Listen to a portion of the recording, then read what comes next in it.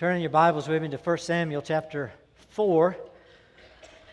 Last time I was with you, we went through 1 Samuel 5, 6, and 7.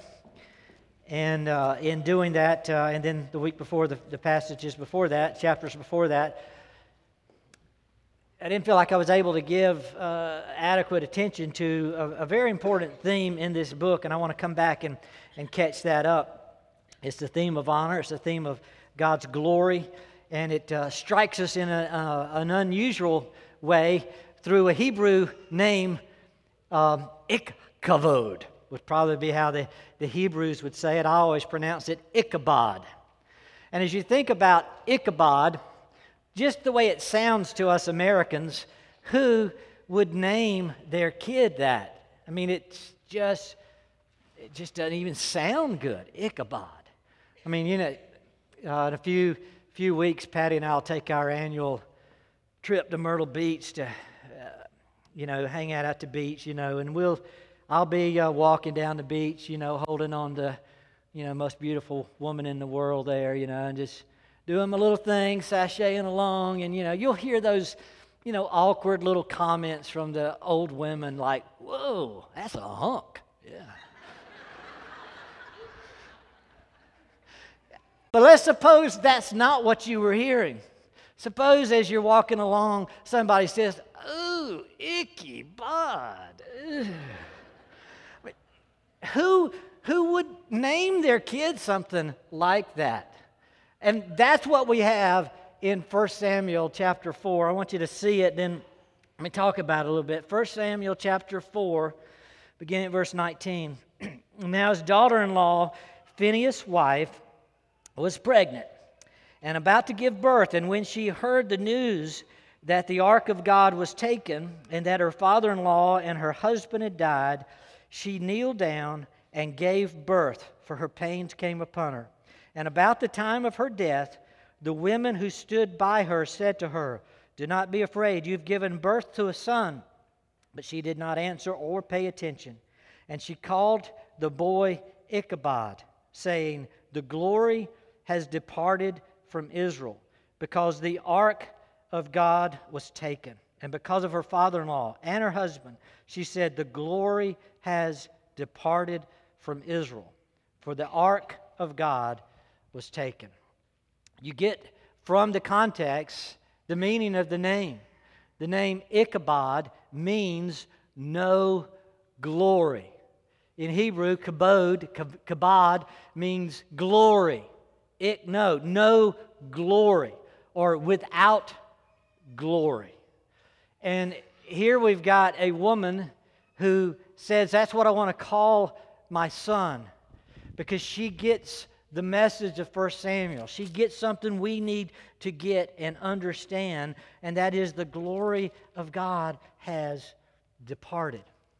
Now think about that a minute. There was this guy who had a racehorse that he was trying to come up with a cool name for the racehorse. And as he was asking his friends, survey, what should I call this horse? I think it's going to be good. And he finally came to the conclusion, well, this horse, somebody says, is going to bring you glory. So he said, yeah, so let's just call her Glory. And she won a few races, and as she did, the crowd would chant, "Glory, glory, glory." And as she crossed the finish line, "Glory." We get that because it brought him glory. That's what he wanted. We name some of our kids certain names because we want the characteristics of that name, the qualities of that name to be theirs. And so we come up with very good names sometimes, like Hope or Grace or Charity or Gloria. These are good names that we have given our kids because they represent goodness, good qualities. We want it to be a starting place for our child to start with this and just grow into these names we've given them. Here in this story, we've got this woman who says, "I want to call my son Ichabod." Glory is gone. Glory has departed. I mean, that's not only is it not a good name, it's just ugly. So when you read it, it's meant to grab your attention and say, what's going on here? Why is this so serious? What Phinehas' wife, the mother of Ichabod, gets is that there is absolutely no such thing as luck. There's no such event that God's not in charge and not engaged with. She gets that. She understood her times. Let me read some of it. She had been warned. Look at chapter 2, beginning at verse 27. Let me kind of fill you in again. Chapter 2, verse 27. Then a man of God came to Eli. Now, remember, Eli is Phinehas' wife, father-in-law. So Phinehas' wife's husband, this is his dad. Then a man of God came to Eli and said to him, thus says the Lord. So Eli's going to tell his son, son's going to tell his wife, or they're all listening in. I mean, the man of God shows up, and he has a message for the priest, Eli. Said to him, thus says the Lord, did I not indeed reveal myself to the house of your father when they were in Egypt in bondage to Pharaoh's house? Did I not choose them from all the tribes of Israel to be priests, to go up to my altar, to burn incense, to carry an ephod before me? And did I not give to the house of your father all the fire offerings of the sons of Israel? So in other words, didn't I give you everything you needed to do worship?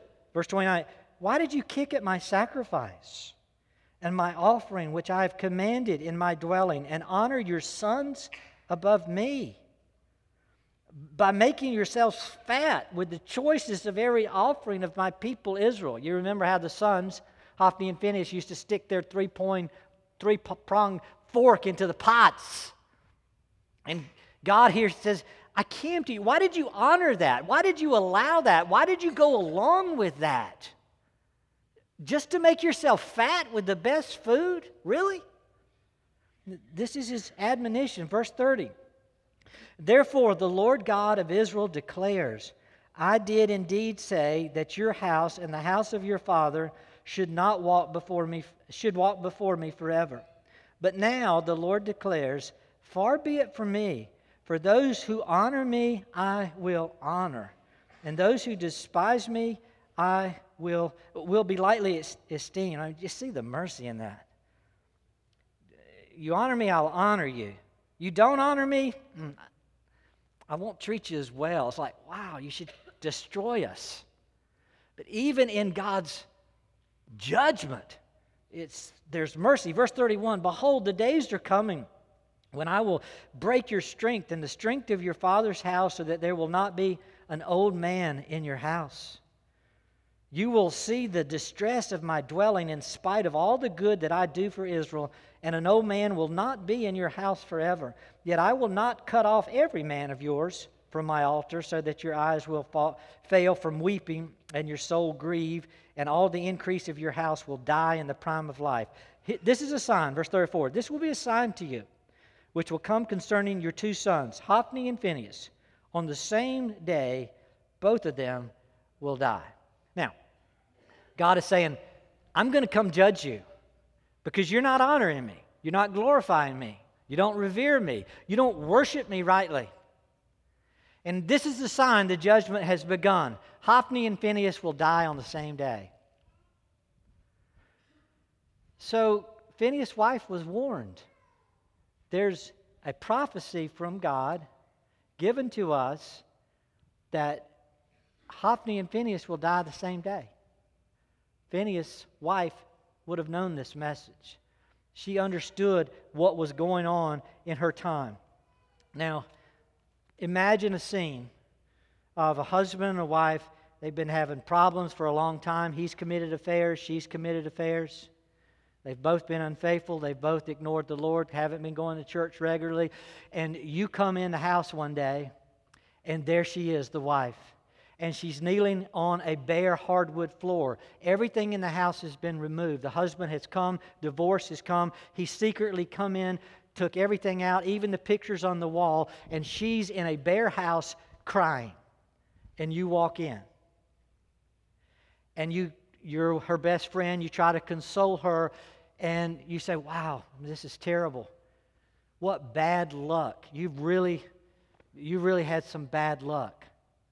She's going to look at you like you are absolutely crazy. Why? Unfair? Yeah, life's not fair.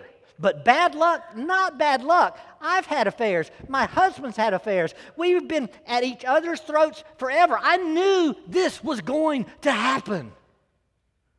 This is not bad luck. We deserve this.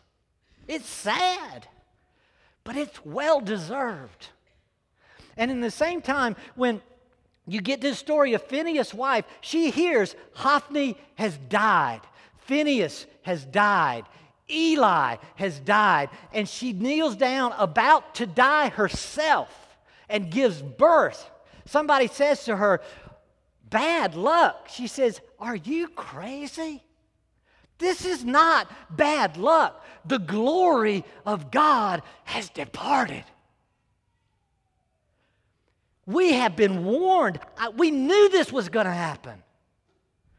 Will my people wake up and understand Ichabod, what it is like to live without the honor of God? If we don't honor God, He will leave no glory. He will not honor us. She was the one person in this text who gets it. She understood what life was really all about. And we need to get it. I want us to pass on through this passage and not see that. Now, why this story? We're going to get to chapter 6, which talks specifically about the word chance or the word luck. And that's why I'm introducing it here, because this is the beginning of a story that we're going to conclude in chapter 6. When you use the word chance or you use the word luck, there's three real popular definitions. And the one we're going to use this morning is very popular, but I'm going to probably use all three of them interchangeably. You can use the word luck or chance to refer to risk. So you might say, I wouldn't walk out on that ice too far. I wouldn't chance it. Or I wouldn't press my luck. That ice is kind of thin. We're saying there's a risk involved. We're using the word luck, chance, risk, all the same way. That's an okay use of that term. Another way we sometimes use the word chance or luck is that opportunity. Say, with any luck at all, I'll get a nap today. I mean, if I get an opportunity to get a nap, I'll take it. Maybe there's a chance I'll get a nap today.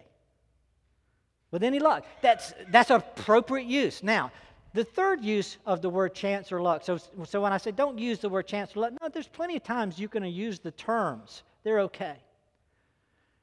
But there's another use of the term that's very popular today, and that is, and you can look it up, luck means, or chance means, an assumed, purposeless determiner of some event or happening. We use it in a popular way like, let the force be with you. The force, what is that? Well, it's an assumed, purposeless determiner of some event or happening. Or evolutionary process is sometimes an assumed, purposeless determiner of an event. It's just chance. It's luck that it happened. That is the way that Phinehas' wife is using it, saying, it's not luck. It's not a purposeless determiner of events. Don't tell me I just had bad luck, that some purposeless thing just happened. No. There's a God who is in control. He's not purposeless. He's not assumed. He's real. And He is involved in this. He's warned us this was going to happen. Why do you credit this to bad luck? It's not bad luck at all. This is the hand of God. We are now a people without the glory of God. It has departed. So here's the message. If you take this view that you're having a bad day, you're having some bad experiences, you're having a bad life, your work's bad, your situation's bad, you just have a lot of bad luck. If you take that view, you're not only taking a view that's unbiblical, a view that's ungodly, but it's a view that's foolish. And people will look at you who know the truth and say, you're just crazy. Because it's not about bad luck. It's about God being in charge and us responding to Him the way He wants us to respond. Those who honor Him, chapter 2, verse 30, will be honored. Those who do not will be despised. I want you to see, we have a chance to lose glory. God gives us glory. He makes us glorious. And He demands of us His honor. We have a chance to lose that. If you've lost it, there's a chance we can take it. And there's a chance we can live it. I want you to see it in this passage. First of all, the glory of God had departed from Israel. Look over at chapter 6, verse 1. Here's the sign of that. Chapter 6, verse 1. Now the ark of the Lord had been in the country of the Philistines for 7 months. How'd that happen? The ark of God, where God's presence was supposed to be visibly seen, had been removed, and now it's in the Philistine camp, and it's been there for 7 months. The priest of Israel was responsible for the ark of God, and they were in charge of making sure it was where it needed to be. Look at chapter 2, verse 11. It says, Then Elkanah went to his home. The boy ministered before the Lord and before Eli the priest. That's Samuel. Now verse 12. Now the sons of Israel were worthless men. They didn't know the Lord. So these priests were worthless, false teachers, didn't know the Lord. Verse 17. Thus the sin of the young men was very great before the Lord, for the men despised the offering of the Lord. So they do church, but they despise that they have to, kind of thing is what's going on. Then chapter 2, I already showed you, verse 27, a man of God comes and warns them. Verses 29 and 30, again, he warns them specifically, you're not honoring me. Now look over at chapter 4. They said, well, maybe we need to honor God by taking God into battle with us because we're losing the battle. So chapter 4, verse 1 says, Thus the word of Samuel came to all Israel. Now Israel went out to meet the Philistines in battle and camped beside Ebenezer, while the Philistines camped in Aphek. The Philistines drew up in battle array to meet Israel. When the battle spread, Israel was defeated before the Philistines, who killed about 4,000 men on the battlefield. When the people came into the camp, the elders of Israel said, Why has the Lord defeated us today before the Philistines? Let us take to ourselves from Shiloh the ark of the covenant of the Lord, that it may come among us and deliver us from the power of our enemies. So the people went to Shiloh, and from there they carried the ark of the covenant of the Lord of hosts, who sits above the cherubim, and the 2 sons of Eli, Hophni and Phinehas, were there with the ark of God. So that's what's going on.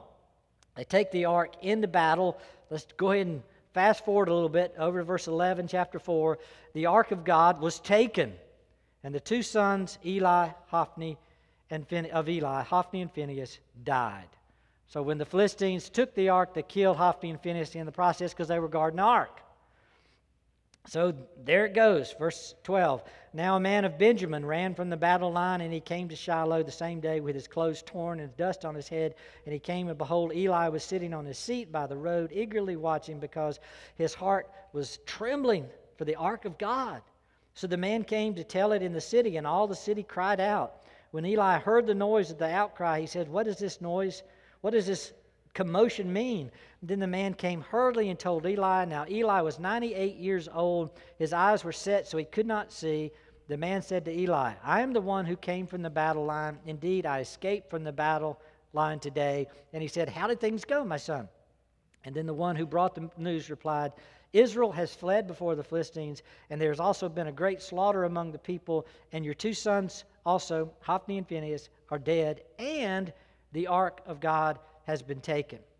When he mentioned the ark of God, Eli fell off his seat backwards beside the gate, and his neck was broken, and he died, for he was old and heavy, and he judged Israel for 40 years. All right, there you have it. The ark is gone. Eli got it. So the big deal here is not that Hophni and Phinehas died. That's dreadful that I just lost my 2 sons. But the big deal is I just lost the ark of God. And then Phinehas' wife gets it. She said, we did what? Glory has departed. You can lose the glory of God. And there's nothing more dreadful in life than losing the glory of God. What this means is the covenant God who promised you, I will be with you forever. The same God who says, I will be with you forever, is now saying, I'm gone. I'm leaving. I'm not going to be with you forever. That should shake us up. That's what's happening. And it shook Eli off his stool, and it shakes his daughter-in-law, Phinehas, to her grave. And they realize the glory had departed. Let me share it. Back in chapter 2, don't miss that. Chapter 2, verse 30. This is what's going on. The last part of it says, let me read the whole thing. Therefore, the Lord God of Israel declares, I indeed say that your house and the house of your father should walk before me forever. But now the Lord declares, far be it from me. In other words, what is he saying? I'm making a promise. I'm a covenant God. You're going to be my people. I'm going to be you. I'm going to be your God forever. And then he comes and says, wait. Put that in context, won't you? That doesn't mean regardless of what you do. Far be it from me to be a God of a foolish, disrespectful, dishonoring people. He says, far be it, that'd be crazy. Crazy God. I'm not going to be that. For those who honor me, I will honor. Those who despise me will be lightly esteemed. Just contrast that. Compare that with Matthew 28:20. You remember Jesus promised to be with us forever. Look at that. Matthew 28, verse 20. Jesus says, teach them to observe all that I command you. And lo, like stop and notice this, I am with you always, even to the end of the age. Remember that great promise? What's the context? The context is the same as in Samuel. It's worship. Verse 17, the disciples saw him and they worshiped him. And Jesus says, all authority has been given to me. I am your God. You are my people. Now you make sure you teach the people everything that I have commanded you. You honor me by obedience to everything I command you. Don't just teach, but teach them to observe. The people of God must obey the law of God. You teach them to honor me, and behold, I am with you forever. It's the same context. But if we are the people who say, well, yeah, but worship doesn't mean to me teaching and preaching the Word of God so I can obey the Word of God. Worship to me means something else. It just means a good feeling. It means I get something. I don't have to do anything. It's just all about grace. If you want to say it just means you get to do whatever's right in your own eyes, God says, far be it from me that I'm going to be your God. God said, that's not the way we play this game. Those who honor me will be honored. Those who choose to lose the honor will be lightly esteemed, won't be blessed, won't be exalted and honored. We need to get that. Look at Lamentation. let me look at Isaiah first and then Lamentations. Isaiah 59. So I want this principle to soak in. Isaiah 59, first 2 verses. It says, Behold, the Lord's hand is not so short that it cannot save. His ear is not so dull, cannot hear. But your iniquities have made a separation between you and your God, and your sins have hidden His face from you so that He does not hear. What is He saying? He says, look, I am very capable of being your God. I'm very capable of saving you. I'm very capable of reaching you wherever you are. My hand is never so short that I can't reach you. My ear is never so dull that I can't hear your cry. If you cry out to me, I can hear it, and I can get to you. He says, but when you're in this situation where you feel like that's not happening, God's not listening, God's not delivering, I've got a lot of bad luck going on here, God says, when you're in that situation, do you not realize your sin is what's causing a separation between you and God? He says, the reason I'm not reaching you with my hand that's not too short or my ear that's not too dull is because you are choosing not to honor me. You want what you want without obedience. You want what you want without reverence and respect and honor for me. God says, far be it from me to be that kind of God. That would be crazy. Look at Lamentation, chapter 3. So find Jeremiah and then just go a few more pages. You got it. Jeremiah, Lamentation,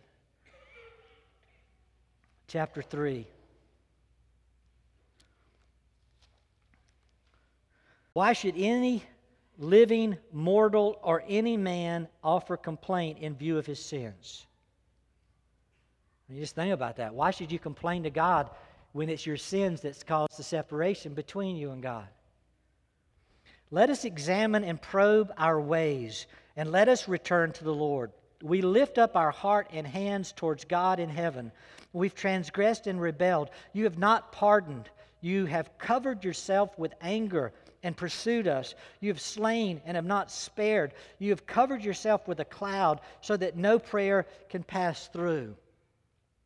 Jeremiah gets it. Jeremiah says the reason God's not responding is because we're not dealing with our sins. We're not dealing with our habit of not honoring Him. And God has this principle that those who honor Him are the ones who are honored, and not any other way. He says until we do that, we need to see it's like a cloud is between us and God. It's our sins that are causing this separation. So back at Samuel, let me just ask you, do you feel like sometimes you're missing the blessings of God? Well, like Jeremiah was saying, probe your ways. Think about that a little bit. Wrestle with that. Is your marriage not going the way it ought to go? Is your work not really as prosperous as it ought to be? Is your child training not happening the way maybe it ought to happen? You know, is your worship sometimes a feeling of deadness and lack of life, and you're not feeling and experiencing the blessing of God in all of that? Well, where's God's honor and glory? Do you glorify God in your marriage? Do you go to your husband or your wife and you say, you don't have to say it to them, you just say it in your heart. You say it to God. God, I am going to lay down my life for my spouse. I'm going to do what she needs or he needs, and I'm going to build up this marriage to emulate Christ's marriage with His church, and I'm going to do it all for your glory. I don't care what it takes. I don't care the sacrifice. I don't care how much pain. It's for your glory. Is that your marriage? Do you raise your kids and say, God, I will deny myself for them. I will spend and be spent for them. I will take the time to read them the Scripture so that they know the commands. I will teach that to them. It will take a lot of sacrifice and I will get ridiculed, but I will do it because it's for your glory. Do you go into the workplace and say, God, what I do in this workplace, I do for you. I don't do it for the man. I don't do it for the boss. I do it for you. I want people to see you, that you are the one I honor. You know, when you come to worship, is it about what we can get? Or is it about, God, I am here to give and to give and to give you praise and adoration and your tithes and your offerings, whatever. I won't kick against the offering. I want to participate in your praise and honor. See, if we're not doing something like that, we can lose the glory. And so if you're not experiencing the glory, the blessings that God wants to pour out, we just have to constantly examine ourselves and evaluate. Have I lost the glory? Is it Ichabod? Has the glory departed? Because I've been warned and warned and warned again through Scripture that the chief end of man is God's honor and His glory. And so in marriage and in work and in church and in child training and everything I do, it needs to be about God's glory or we lose it. Well, the Israelites lost it. And we see how they begin to take it back. Over in chapter 5, 1 Samuel, the Philistines took the ark of God and they brought it from Ebenezer to Ashdod. Then the Philistines took the ark of God and they brought it to the house of Dagon and set it by Dagon. Dagon's their god. When the Ashdodites rose early the next morning, behold, Dagon had fallen. And then you remember the next verse, when they do it again, set him up. Verse 4, when they rose the next morning, behold, Dagon had fallen on his face to the ground before the ark of the Lord, and the head of Dagon, both his palms and his hands were cut off. So the Philistines thought, hey, we're going to have a party. This is going to be cool. We just captured the God of Israel. We're going to put him before our God, and our God's big and tall, and he's just a little box. We'll put him before it, and God knocks over their statue, their idol. They said, and they put him back up, and God knocks him off again, and then cuts off his hand and his head. He says, wait. You guys need to understand what the Israelites need to understand. I must be honored. You don't play with me. They thought they could just play with the Israelite God. God said, that's not going to happen. Even these non-Christians get it before the Israelites got it. Because God's teaching them a lesson here in their temple. There's one true God, and you must honor them. God afflicted them with rats and rodents and tumors. The rats began to eat their crops, infest their land so that they caught diseases from those rats, and they got tumors all over their bodies. And the Philistines, who are non-Christian, their priests, their temple and church folks got together and said, well, we got a problem here. The problem is we're not honoring the God of Israel. We got to figure out how to do that. We don't even have a Bible. But if we don't do that, we're doomed. It's one principle is clear for us. Those who honor him get blessing. Those who don't, it doesn't happen. Just ask Dagon. It's not happening. So they come up with a game plan. And that game plan is to honor the God of Israel. So down chapter 6, verse 5, they say, so you shall make likenesses of your tumors and likenesses of your mice that ravage the land, and you shall give glory to the God of Israel. See, they get it. What Israel should have got, perhaps, verse 5, perhaps he will ease his hand from you and your gods and your land. So perhaps God will honor you if you will just honor them. Verse 7, now therefore take and prepare a new cart and 2 milk cows on which there has never been a yoke, and hitch the cows to the cart, and take their calves home away from them. And just think about what's going on here. Take the ark of the Lord, place it on the cart, and put the articles of gold, which you return to him as a guilt offering, in the box by its side. Then send it away that it may go. Watch.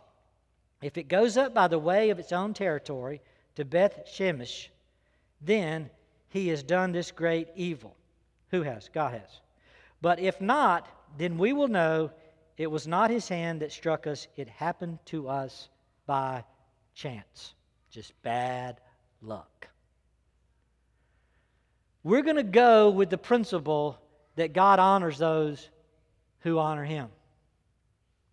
We're going to take what we think is an appropriate offering and we're going to give it back to Him and honor Him. But we're going to do it in a way that we're going to know God's in charge or not. And this is what we're going to do. We're going to take 2 milk cows. And they're not only milk cows, they're nursing cows. They have 2 little babies back at home. We're going to lock up the babies so the babies can't nurse from their mothers. And we're going to build a cart, and we're going to put our offering on the cart. And then we're going to take these 2 milk cows who have never been yoked. A yoke is, that big wooden thing usually that ties two critters together. So we're going to tie them together. 2 mamas with 2 babies. And if you've ever tried to put a bridle or a yoke on any critter that's never had one, it's like they're fighting you tooth and nail to not get this thing on their neck. So they said, well, this is what we're going to do, because this would really be literally impossible to yoke 2 mamas together, and then let's tie impossible on possible. It's also going to be impossible for 2 mamas to walk away from their babies, because the babies are going to be sitting here behind them in a pen, and the babies are going to be going, meh, meh, meh, whatever. What do cows do? And they're just going to be constantly doing that, and mama's going to be saying, she needs to nurse, she needs to nurse, she needs to nurse. But if God's in this, these 2 cows are going to walk straight down the road away from their babies. They're not going to fight the yoke, and they're going to go straight back to Israel's property, Beth Shemesh, and then they're going to lay down their lives as an offering to God. What's the chance of that happening? They said, well, if it happens, God must be honored. If it doesn't happen, it's just bad luck. There must be some assumed determiner of a purposeless event. So they're putting this thing to the test. And notice how it ends. So verse 12. And the cows took the straight way.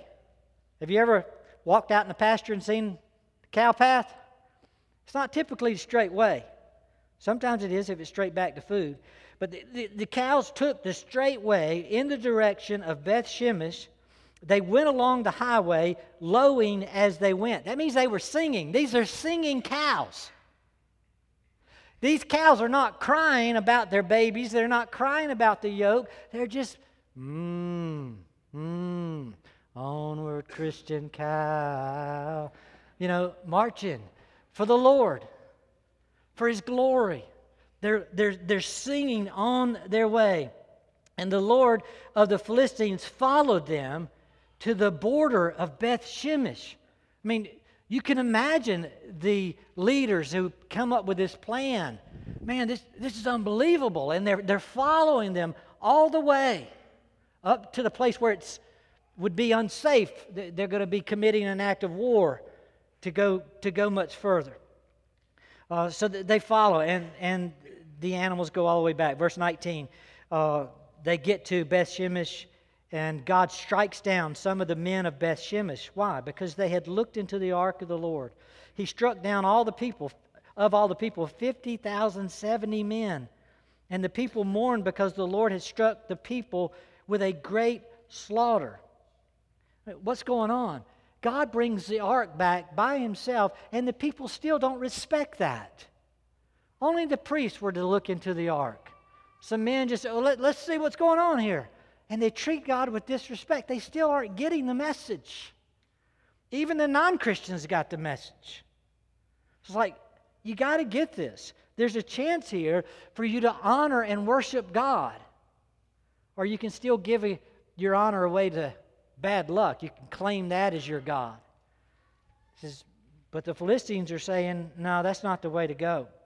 And we should see it's not the way to go. It's as these cows, even the cows get it.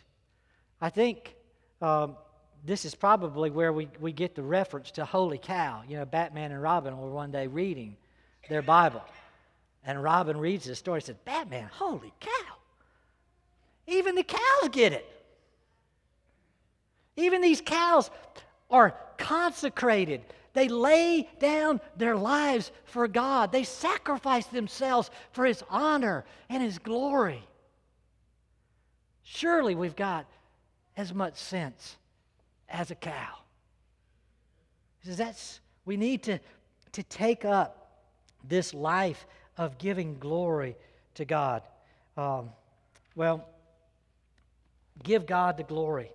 Back in verse 10 of chapter 6, the men did so. They took 2 milk cows, hitched them together. Why? They put the ark of the Lord on the cart. Why? The cows went straight away. Why? Because we need to give glory to God. Beth Shemesh, a lot of God's people didn't get it. God destroys them. The God of the covenant still expects to be honored. What do we learn from all this? We don't give glory to chance. We don't give glory to some process of an assumed determiner. What is luck in that sense? It's assumed it's not a thing. Well, if it's not a thing, it's no thing. It's nothing. And yet many times we credit certain things to our lives as though, well, that's just the way it is. And we cease to see, no, God is intimately involved in our lives, in our situation. It reminded me of a time when so many people told me I had some really good luck, or could have had some really bad luck. I was driving my father-in-law's backhoe. He used to have a big horse farm. Patty and I have been married about 5 years, and so he started trusting me, a little bit. And so you don't want to trust your backhoe to just anybody. And it's a huge piece of machinery.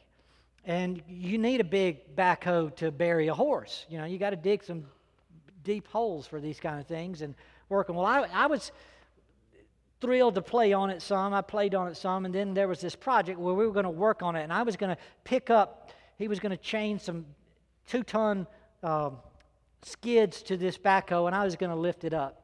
Well, the first rule in backhoe operation is if ever something looks scary to you, something looks like it's going to tip over, anything like that, if you are a good backhoe operator, and I was not, if you are a good backhoe operator, the first thing you do is you drop all buckets. You drop things down.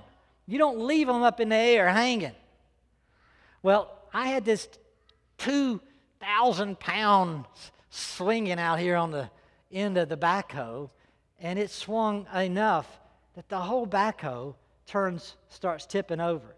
And I'm trying to, I just froze. Instead of dropping the bucket, which is what you should do, I'm thinking, what do I do? I got to get out of here. I was starting to climb through the cage that gets you out through the top, and then it's coming this way, and I realized I can't climb straight up fast enough. So I said, oh, I got to go, and I start looking to jump down as the steel is all falling around me, and I got pretty beat up. That's just the end of the story. Obviously, I survived. But I survived in a case where people could quickly look at me and say, what happened? You were obviously in a terrible accident. I'm black and blue and cut up and just barely alive. What happened? Well, then you got to tell the story. I tell the story how stupid I was, in operating this backhoe, and it about killed me. And everybody said, wow, you sure were lucky. You sure were lucky. You sure were lucky. And after hearing that about 100 times, I finally got mad and said, luck had nothing to do with it. God was merciful. God took a stupid backhoe operator who has sinned and offended him many times and chose to be merciful and gracious and kind to me. Why don't we get that? Why do we give credit to luck? We must honor God with His mercy and His grace and His kindness. But so many times we take God out of the picture. God's not out of the picture. So what do you learn from this? Do you begin to see, well, maybe I've not been giving credit where credit's due. Maybe I've not been honoring. Maybe I've not really gathered on the first day of the week to think about all of my blessings and to give Him praise. To give to God honor, because honor is due. That's clearly one of the things, we need to learn. When somebody comes and says, man, that was just bad luck, we need to look at them like they are crazy. It's not bad luck. I deserved every bit of this. But God was good. And I need to honor Him. And you need to honor Him. We think about that. Perhaps you're going through some sort of affliction like the Philistines. The Philistines had tumors. The Philistines had cancer. The Philistines had serious diseases. The Philistines had lost their crops. They had very difficult work, arguments and complaints about how to grow in the midst of the disease and the affliction and how to prosper. Are we at least as smart as them and say, well, in my cancer, I'm going to give God credit and glory. In my disease and tumor, I'm going to give God credit and glory. In my downfall financially, I'm going to give God credit and glory. I'm going to honor Him who deserves to be honored. Because if I choose not to honor Him, far be it from Him to honor me and bless me. The Philistines had enough sense to say, our lives matter to God for some reason. We need to honor Him. We need to throw the worship back. We need to see that too, that life is not by chance. Our financial trouble, our tumors, our diseases, our cancer, our whatever, it's not by chance. It's not bad luck. It's not an assumed, imaginable determiner that somehow has invaded our space and affected us. No, God is still on His throne. And we need to be done with chance. Back in chapter 2, verse 30. Far be it from me, God says, for those who honor me, I will honor. Those who despise me will be lightly esteemed. Hear God chant, bring me glory. Bring me glory. I wonder if on this journey that we live, every time we are obedient, every time we grasp another aspect of the law of God and the way of Christ for us, and we obey, I wonder if that great cloud of witnesses in heaven that is looking down upon us, it's mentioned there in Hebrews 12, as we run the race before us, perhaps they chant, glory. And as we get closer to heaven and more fully obedient to the Lord and more conformed to the perfect righteousness of Christ and more dependent upon Christ and His righteousness for our obedience, that they chant glory, glory, glory. And as we hit that final gate and enter into heaven, Christ looks at His Father and says, glorified. My bride, she now is without spot or blemish. Let her be glorified. She who was justified, converted, given faith and repentance, who has been through this process of sanctification, she who was adopted is now glorified fully. Because those who honor me, I will honor. Those who glory in me will be glorified. What is our chief end? It is to glorify God in all things. Whatsoever you do, whether you eat or drink, do it all to the glory of God. Let's pray together. Father, we come before you as a people who need to weep for the times we have been foolish and crazy. Crazy enough to just completely ignore you and wipe you out of our lives. Father, how foolish. Forgive us. Let us return to you and give you glory. Let us learn how to do marriage. Let us learn how to do child rearing. Let us learn how to do our work. Let us learn how to do our relationships for your glory. in your honor. And Lord, let us not kick against the offerings. Let us learn how to worship for your glory. Lord, we all need to probe our own hearts and examine ourselves. Let us have that needed time of honoring you by examining ourselves and turning from every part that it's not holy and honoring and godly. Father, there are people in this room that are addicted to different idols. Some are addicted, like Eli and Hophni and Phinehas, to food. They just want to make themselves fat with pleasure instead of honoring you with every bite and every drink. Lord, release them from that bondage. There are others addicted to pornography, men and women both, always seeking their pleasure and not giving you glory. There are those who idolize themselves and worship them over their spouse or their kids. Father, release them for your glory.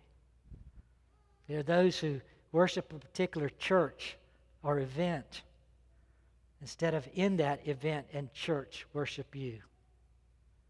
Father, let them turn from their idols to you. Lord, we seek cleansing from sin and righteousness from Christ. Draw us to your hand of mercy and grace that we might honor you now. We ask all these things, Lord, in Jesus' name. Amen. As we take the Lord's Supper together, let me read for you 1 Corinthians chapter 10 and into a little bit of chapter 11. 1 Corinthians 10:31. Whether then you eat or drink or whatever you do, do all for the glory of God. Give no offense either to Jews or to Greeks or to the church of God, just as I also please all men in all things, not seeking my own profit, but the profit of the many, so that they may be saved. Be imitators of me, just as I also am of Christ. Paul is saying there, he says, you need to live your life in such a way, whether you eat or drink, you do it for the glory of God. And he says part of that means that you're involved in ministry. And your ministry is for the benefit of others, doing everything for the glory of God. And you don't do it for your profit. He says, I don't do it for my profit. And he says, and I want you to imitate me like I'm imitating Christ, because Christ didn't do it for his profit either. Christ died on the cross that we might be honored before the Lord, for God in heaven. Paul says, I am dying to myself to minister to you so that you might profit before the Lord. You might turn from sin and glorify him whether you eat or drink. So this morning as we eat and drink of the Lord's Supper, let us do it not for our profit. Say, Lord, I want you to take away my sin so you get the profit, so you get the glory. Christ, I want to remember that Christ died for glory, for the glory set before him. He ran the race, paid the price for our sins.